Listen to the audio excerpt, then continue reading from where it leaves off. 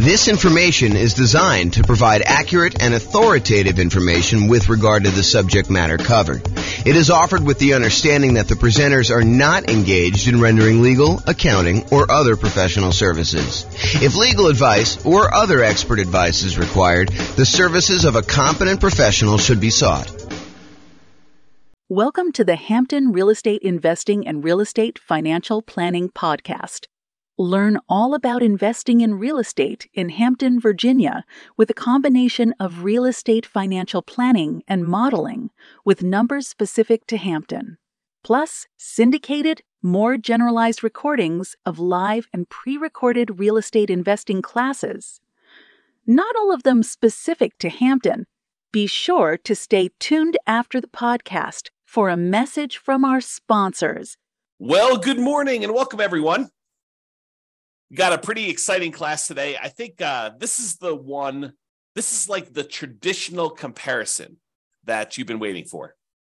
It is the class about, is it better to buy 20% down rental properties or to invest in the stock market? And we will do this analysis in about 300 U.S. cities. So the idea is, what if we decided to look at if buying 20% down rental properties as an investor, no nomad, no house hacking, no BRRRR, no kind of like fix and flips or anything like that, just buying traditional 20% down, non-owner occupant investment loans on rental properties in that market, using that market's kind of median price home and the rents that they would get from those types of properties as quickly as they can. Basically when they've saved up enough for a down payment to do that. And in the meantime, they'll be investing in the stock market, just like the stock market people are going to be investing in. And so they'll kind of say, is it faster to do these 20% down rentals in order to achieve financial independence and to figure out how much of net worth they have at year 40, which is kind of our cutoff point for doing that. So we'll go look at all those numbers and we'll see once and for all, although it's not really once and for all because there's all sorts of variations in these things. But we will see once and for all with this particular set of assumptions, which one is better? Which one gets us to financial independence faster? Which one gives us a higher net worth? Which one's riskier? And so we'll look at a lot of those different things. So I've modeled this out in about 305 US cities. And so let's look at it. In both scenarios, whether you're doing 100% in stocks or you're doing buying up to 20% down rental properties, in both those cases, I assume that this particular person was renting the entire time. They were not buying owner-occupant properties to live in first and then doing the strategy. And the numbers would change if they decided to buy an owner-occupant property and then do either all investing in stocks or then do all buying 20% down rental properties, up to 10 rental properties. The numbers would definitely change because then they'd have an owner-occupant property. It would change a lot of the characteristics of the investment. That owner-occupant property matters a lot. I'll say it that way. And we'll see that come up time and time again when we do our analysis, because this is sort of like part of a series of classes where I look at comparing two different strategies and I show you how they do head-to-head. In case you haven't noticed, that's what I've been doing. About once per week for these live classes, I've been doing a head-to-head comparison of different strategies, and then we publish this eventually to the podcast and put it on the website and stuff like that. So you can see, though, these different comparisons, and you will see over time that buying that owner-occupant property has a significant impact on how things perform. And most of the time, it's better. So if you get nothing else from this stuff, look hard at whether you should buy an owner-occupant property first in your marketplace. Okay, so in this case, though, we're talking today about putting 20% down, buying rental properties, or investing in stocks. In both of those situations, both those scenarios, they're renting the entire time themselves. They are not moving into a property that they own. Okay, trying to make it as fair of an apples-to-apples comparison as we can. In the cases where they're putting 20% down, they save up their money until they have 20% down for non-owner occupant property, and then they repeat that until they have 10 properties, 10 rentals in total. Then they stop buying. Any extra money that they have coming in, they stick in the stock market just like the people investing in stocks, except these guys would have 10 rentals at that point. They buy the next property when they've saved up enough money for the down payment, plus any closing costs, plus 6 months of reserves for their personal expenses, plus 6 months of reserves for every property that they own so far. So if they only own 2, they need 6 months of reserves for those 2. If they own 8, they need to do reserves for all 8. And additionally, they need to be able to qualify for the loan based on a 45% debt to income ratio. We don't just give me a pass and say you don't need to qualify for a debt to income ratio. We do that calculation. So in markets where you have, challenging economics, where the prices are really high and rents are not quite that high, and that actually hurts your debt to income ratio because maybe you have negative cash flow on them, then we need to overcome that if you're really close to your debt to income ratio in order to be able to buy the next one. In cases where buying a property has really good cash flow economics, the amount of the price to rent ratio and your expenses on that property are such that when you buy a property, it actually helps your debt to income ratio, then that actually is probably not a factor. Your debt to income ratio will be easy to achieve there. Okay. But we do that calculation. So it's important for you to realize that is a factor in this stuff. And while the 20% down people are saving up to buy their rental properties, they're also investing in the stock market with any extra money they have. So I've assumed that they're taking the extra money that they have and they're investing in, some type of index fund or something like that in order to save up their money and get a return on it while they're waiting to buy their property. So they're not significantly handicapped by having this money in some type of really low return thing, while the other people who are doing only stocks have it in some type of really good stock market account. And the people that are investing in stocks, they don't have any property at all. This is just stocks completely. And if you want to see the comparison of this, I have the URL on the screen. I'll try to put it in the show notes. If you're listening to this on a podcast, so you can kind of go and tag that. If you're watching the video, you can see it there and type it in. Or just go to the model page and you can go find the one that says 20% down payments versus stocks. And you can find it that way too. All right. So what does it mean for them to be financially independent? I want to talk about this so that you understand what triggers someone being financially independent. And this is the same definitions I've been using for people when they're thinking about being financially independent themselves, but this is the mathematical way we determine if someone is financially independent. And it comes from 5 different sources. I'll cover the 3 easy ones first. There are 3 sources that are super easy. It's all the passive income. So passive income from any Social Security, which we're not modeling in this case. Passive income from any annuities that they buy. You can buy an annuity. It's an insurance product. You basically pay a fee or pay a series of fees in if you're paying monthly or yearly or whatever it is. And then the insurance company will pay out a certain dollar amount each, whatever it is, month or year, to you as part of the annuity. So you could buy annuities. You could have Social Security, or if you have a pension, those count. Those are the 3 that we're really not talking about today, but those are 3 that would contribute to someone being financially independent. The 2 we're primarily focused on today is, number 1, net positive cash flow from rental properties, and number 2, any invested assets that they have, like assets they have invested in the stock market, as an example, times the safe withdrawal rate. And that gives you, if that number exceeds your expenses, then that means you're financially independent. So either the net positive cash flow you have coming in from your rentals exceeds your expenses, or your invested assets times your safe withdrawal rate exceeds your expenses, or some combination of those 2 exceeds your expenses, then you're considered financially independent. So let's say your expenses, I'll say this too, the expenses in each city vary. So the person living in Mobile, Alabama is earning a different amount than the person living in Los Angeles, California, because they need to be able to afford properties in those marketplaces. And someone who typically works in Los Angeles makes more on average than someone who works in Mobile. Just kind of looking at the numbers of what income people make in different areas of the country, we kind of adjust for that. And we base it on being able to afford a home in that particular marketplace. Okay, so we adjust those. So that's saying if the net positive cash flow from all their rental properties exceeds their expenses. So if you're making $10,000 a month, you need your cash flow from your rentals after all the expenses like taxes, insurance, maintenance, PMI, principal, interest, mortgage, your maintenance, your management, all of the expenses get subtracted. Your net cash flow has to exceed that $10,000 a month in this example.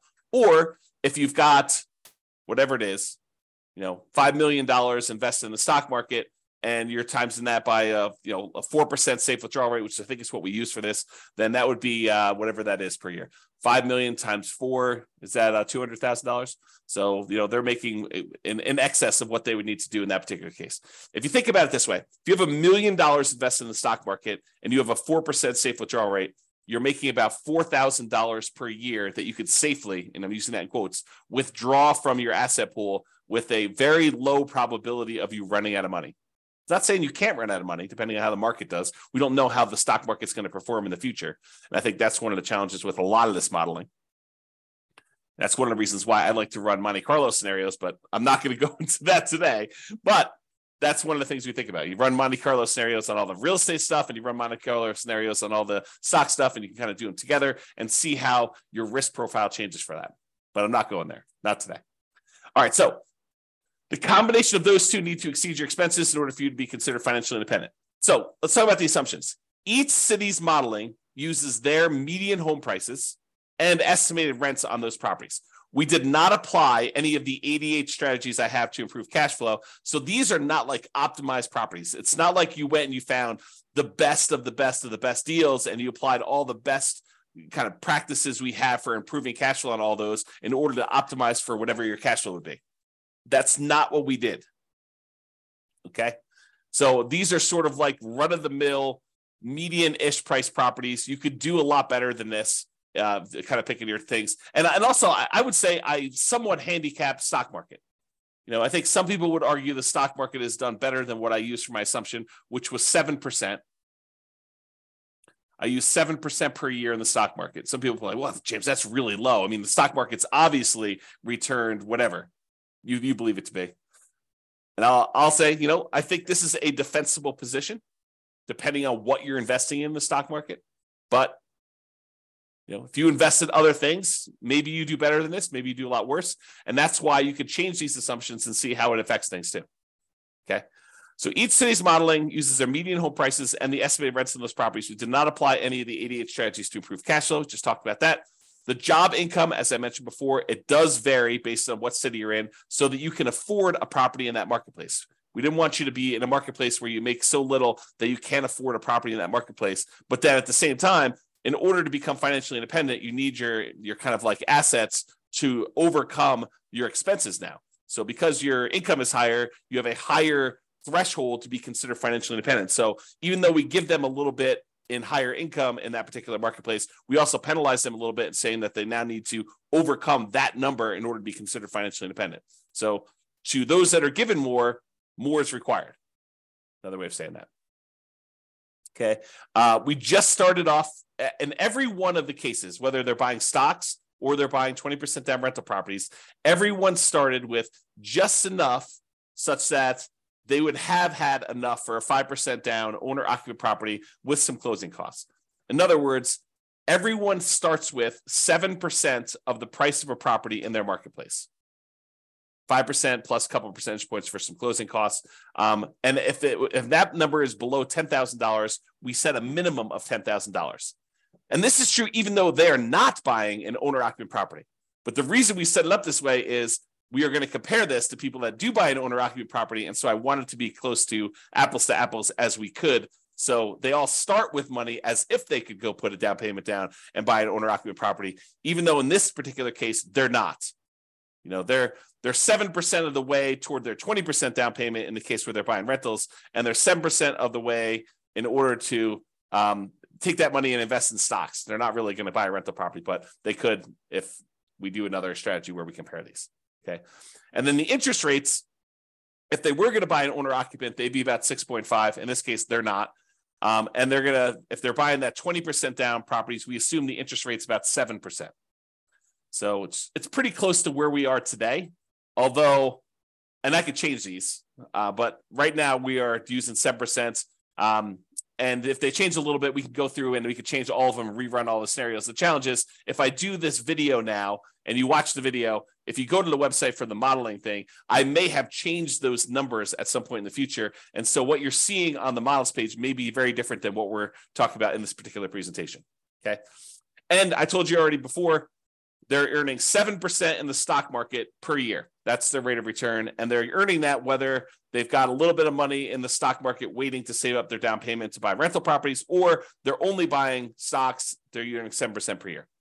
I also modeled this out over 100 years because sometimes I stopped at 60 originally, 60 years. And then I was realizing that some people were not financially independent by year 60 and that they were achieving financial independence just after that. And so I was like, well, where do you cut it off? I was like, I'll just go out to 100.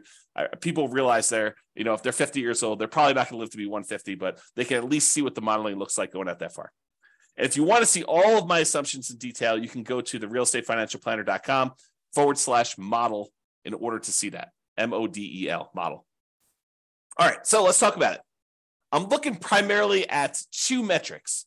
Number one is how long did it take them to be financially independent and how much net worth they had. So let's talk about how long it takes them to be financially independent first. You might think, oh, James, this real estate stuff is obviously going to do better and it's going to be better in every case. Well, you might be surprised to see that the investing in stocks, not buying real estate at all, is better in 75 out of the 305 cities that we tested in. So about 25% of the time, they achieved financial independence faster if they invested in stocks than if they invested in 20% down rental properties.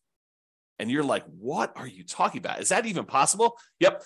In 229 of the cities, 20% down was faster. They achieved financial independence. They got to the point where the income from their invested assets, whether that's net rent, net cash flow on all their rental properties after all expenses, or the income that the money that they have invested in this case, the stock market, times the safe withdrawal rate at 4%, with the sum of those two, whether they're heavily in real estate, they may not even have any stock market stuff or vice versa.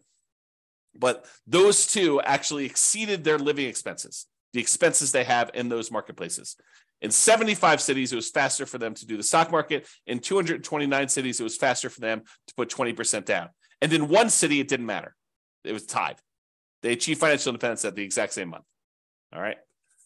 Now, in the 20% down case, there were 22 cities, 22 out of 305, where they actually did not achieve financial independence by year 100. So over a 100-year period, they never quite got to the point where the cash flow in those properties exceeded their expenses in that city, which is pretty interesting, Now, again, we're not optimizing these properties. You could do better. And in fact, because you're not having to buy them in your city, you could choose a different city to do this in, city that has better economics, as an example. Okay. Or they may have enough net worth in the properties that they bought, where even though the cash flow didn't quite get them to financial independence, they could, in theory, at least sell off some of those properties or all of those properties and convert it to the stock market or convert it to free and clear rental properties and actually have achieved financial independence. We didn't do any of that modeling, although we do that in other scenarios where we go head to head. This is sort of like the basic version. In cases where they invested in stocks only, all of them, all 305 actually achieved financial independence within a 100-year time period. All right. So there were 22 cases where 20% down did not, and there were 305, all of them achieved it when they did stocks. All right, this chart breaks down how many of the cities achieved financial independence at what time. So this is the low time. So, this is like 100 months. This is like 1,200 months over here.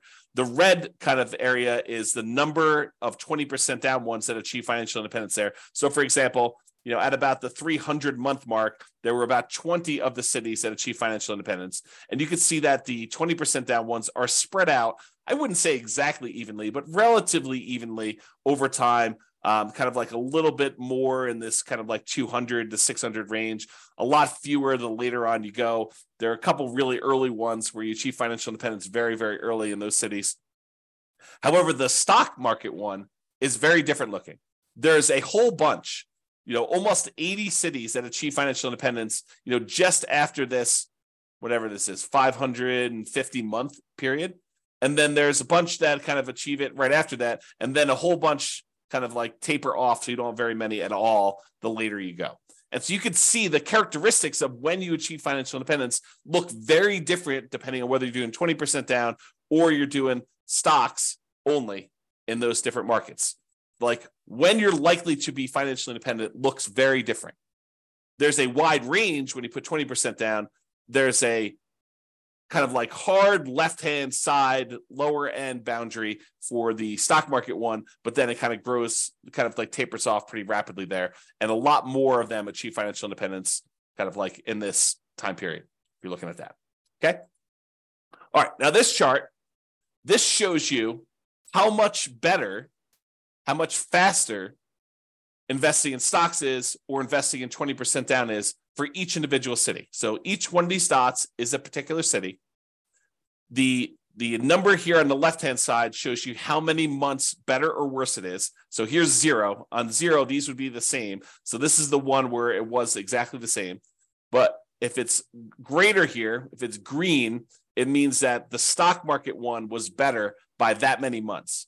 So there are times when investing in stocks was almost, I don't know, what is that, 250 months, 20 years better?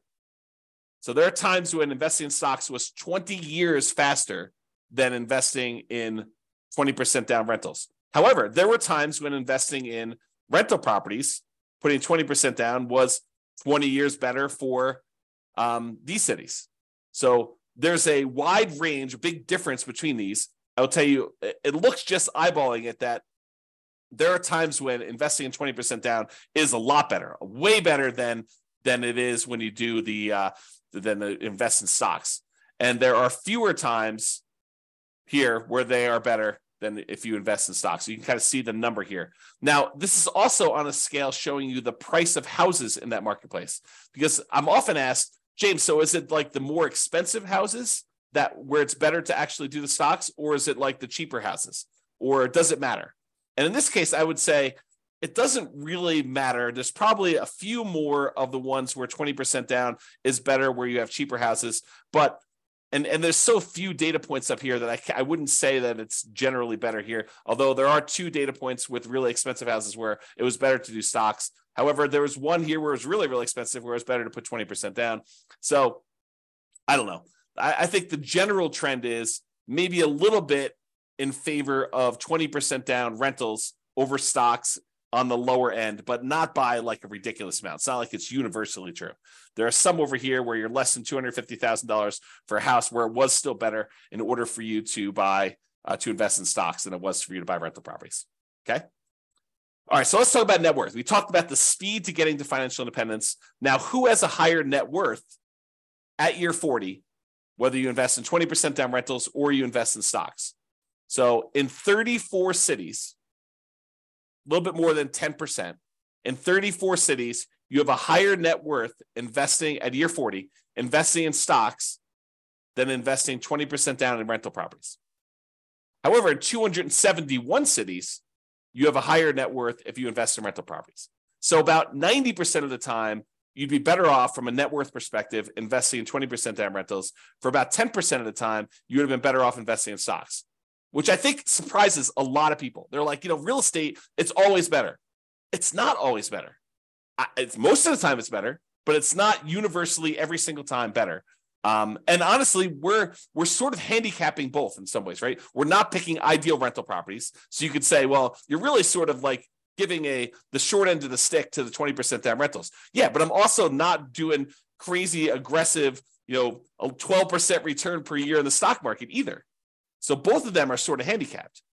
And depending on what actually happens, we won't even know. Like we could predict the future right now, based on some reasonable assumptions about what has happened in the past. But I mean, we could see 17% per year on the stock market. And in that case, the stock market would do probably better than a lot of real estate stuff, provided the real estate does the same as what it's done. Or real estate could go on a tear. I mean, this last year, when interest rates have risen, it's been slowed down quite a bit as we try to get inflation under control. However, going back even before that, the last 5 years, where real estate prices have gone up like crazy, if that growth rate were to continue, yeah, real estate would look amazing, right? But we're not seeing this like ultra low interest rate environment where we're seeing 3%, 3.5% loans on non-owner occupant properties, and property values going up 10% a year and rents rising almost in line with that. I mean, we're not seeing those things, and that is not historically over a very long period of time what has actually happened. So I don't think we could use those numbers and be kind of like reasonable about stuff, to be fair. So we're using very reasonable long-term numbers. I think we're using 3% per year for appreciation. Got to give you an idea. We're using current interest rates, current rents. Although I'm not an expert in every one of these markets. Maybe you go look at my assumptions for your particular city. And you're like, James, you're off. You're wrong on these numbers.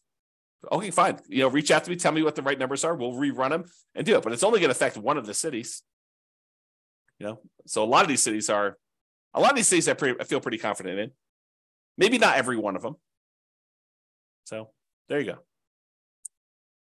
go. So you can kind of see there. And there were no situations where it was exactly the same net worth at year 40. Now, this is that same type of chart before where we show you how much better.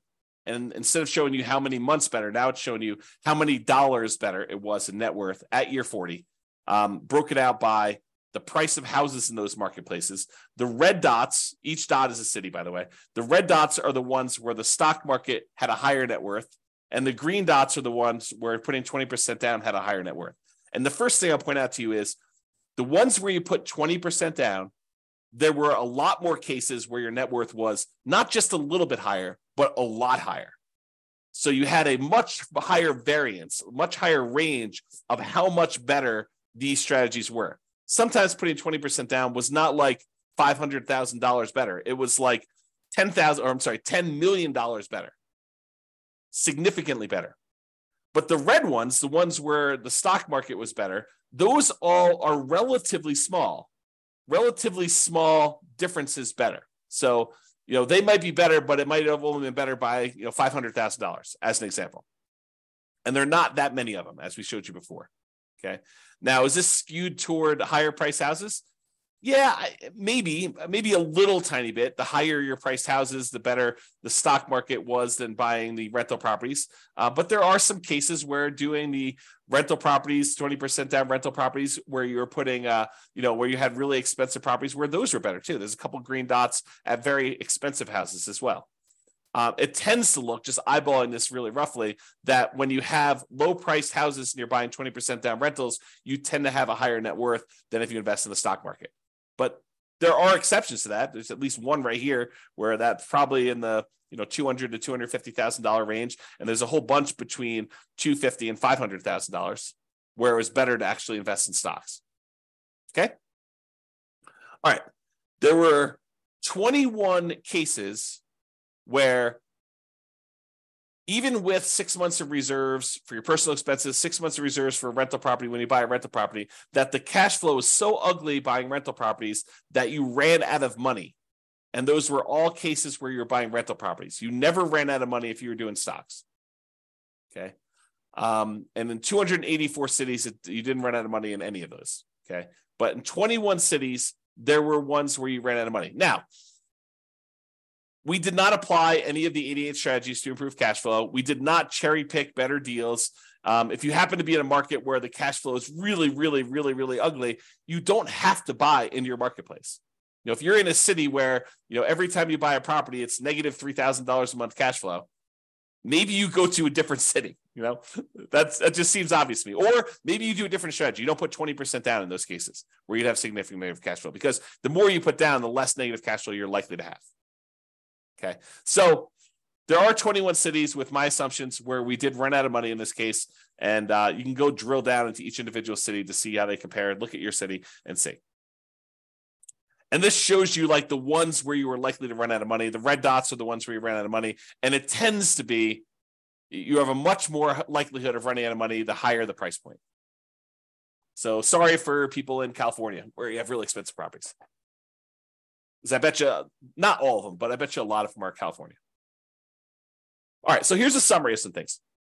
And we do both average and median here to kind of show you the difference. See, the medians, when you take, like, for example, net worth, we take the highest net worth, we take the lowest net worth, we sort them in order, and then we look at the middlemost number. That's median. Or we take the stack of all the different net worths, we add them all up, we divide through by the number that we have, and that gives us an average. So when we look at the median net worth at year 40, when you put 20% down, is about $8.9 million. Squint really hard, it's about $9 million. Okay, so about $9 million when you put 20% down to buy properties. That's the middlemost number at year 40 for kind of net worth. Now realize these are in inflated 40 years in the future dollars. If we want to think about what that number means in today's dollars, it's about a third of that.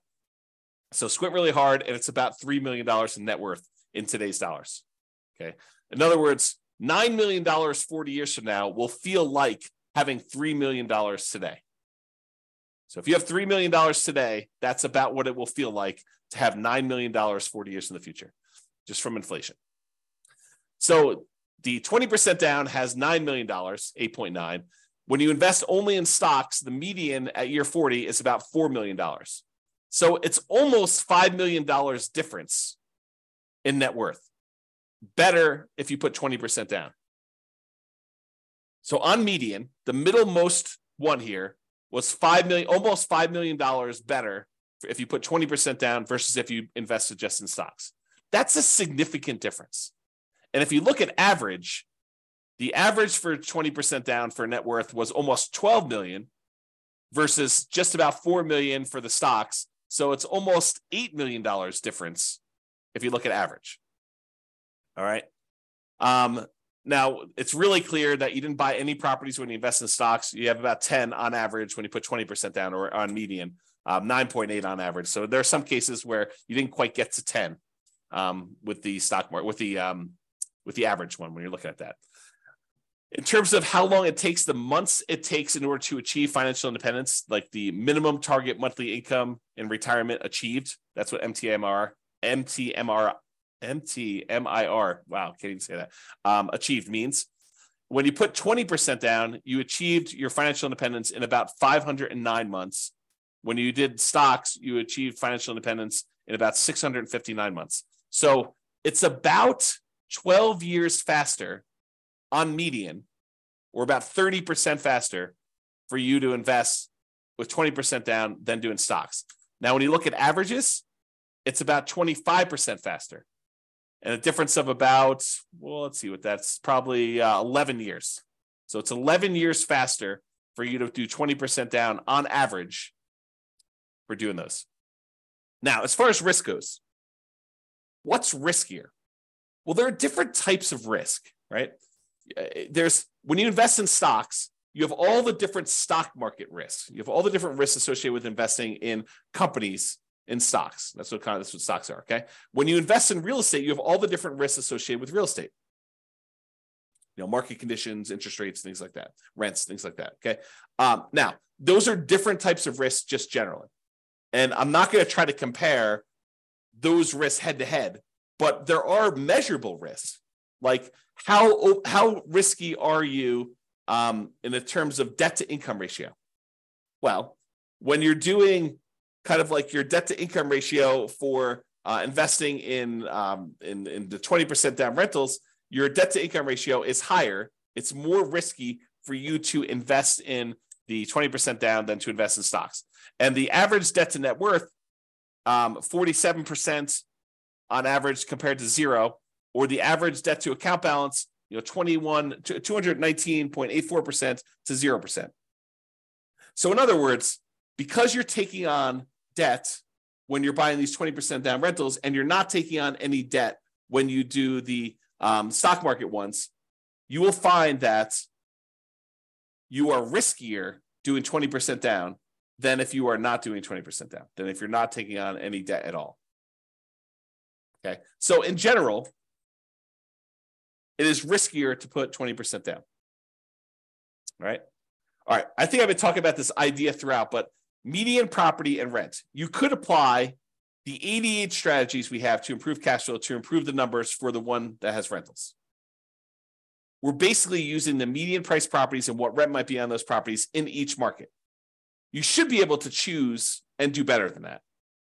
And I do model some of those improvements in the other scenarios that we run or the ones that we plan on doing videos if we're in the future. So you'll see the impact of that as we go, or go look them up now. A lot of them are available.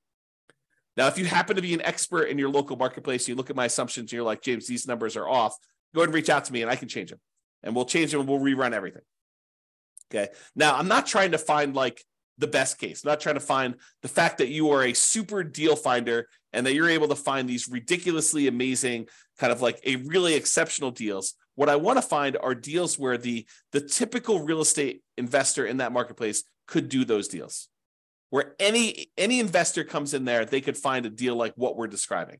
I don't want to do like if you're like the top 1% of investors, you'll be able to uncover these deals. That's not reasonable. It's not a reasonable assumption for us modeling this long-term. Okay. Now, again, if you were moving into these properties, you'd have to buy into your local marketplace.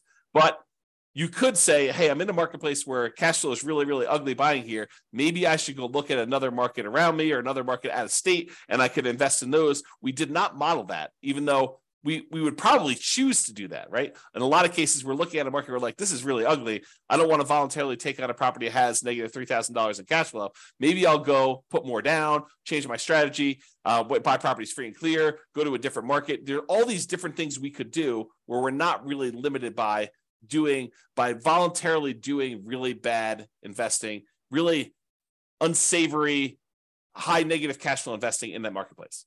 So it could be a lot better than what we're showing if we use some just really basic common sense stuff of changing our strategy or doing something slightly different or applying the strategies to improve cash flow or whatever we're doing there. And then obviously investing in stocks is not directly affected by which market you're in. However, it is indirectly affected by how much you ended up starting with, because if you're in a more expensive market, you end up starting with a little bit more money.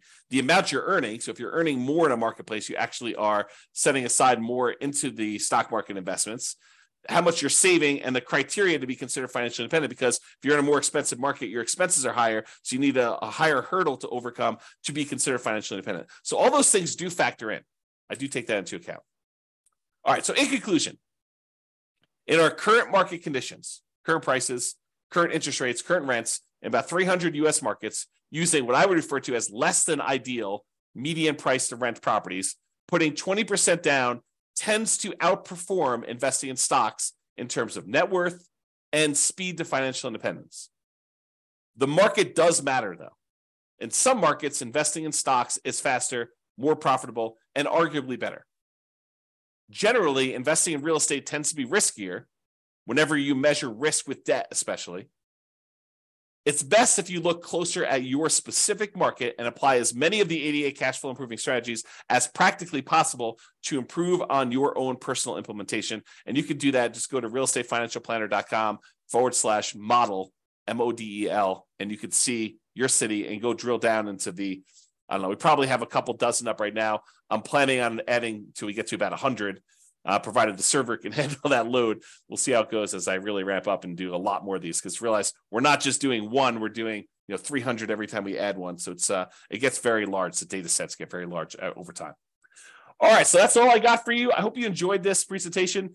This has been James Orr. Have a great day. Bye-bye for now. With home prices up, mortgage interest rates up, and rents up, but not quite enough to counteract the higher prices and interest rates, cash flow on rental properties in Hampton is harder than ever.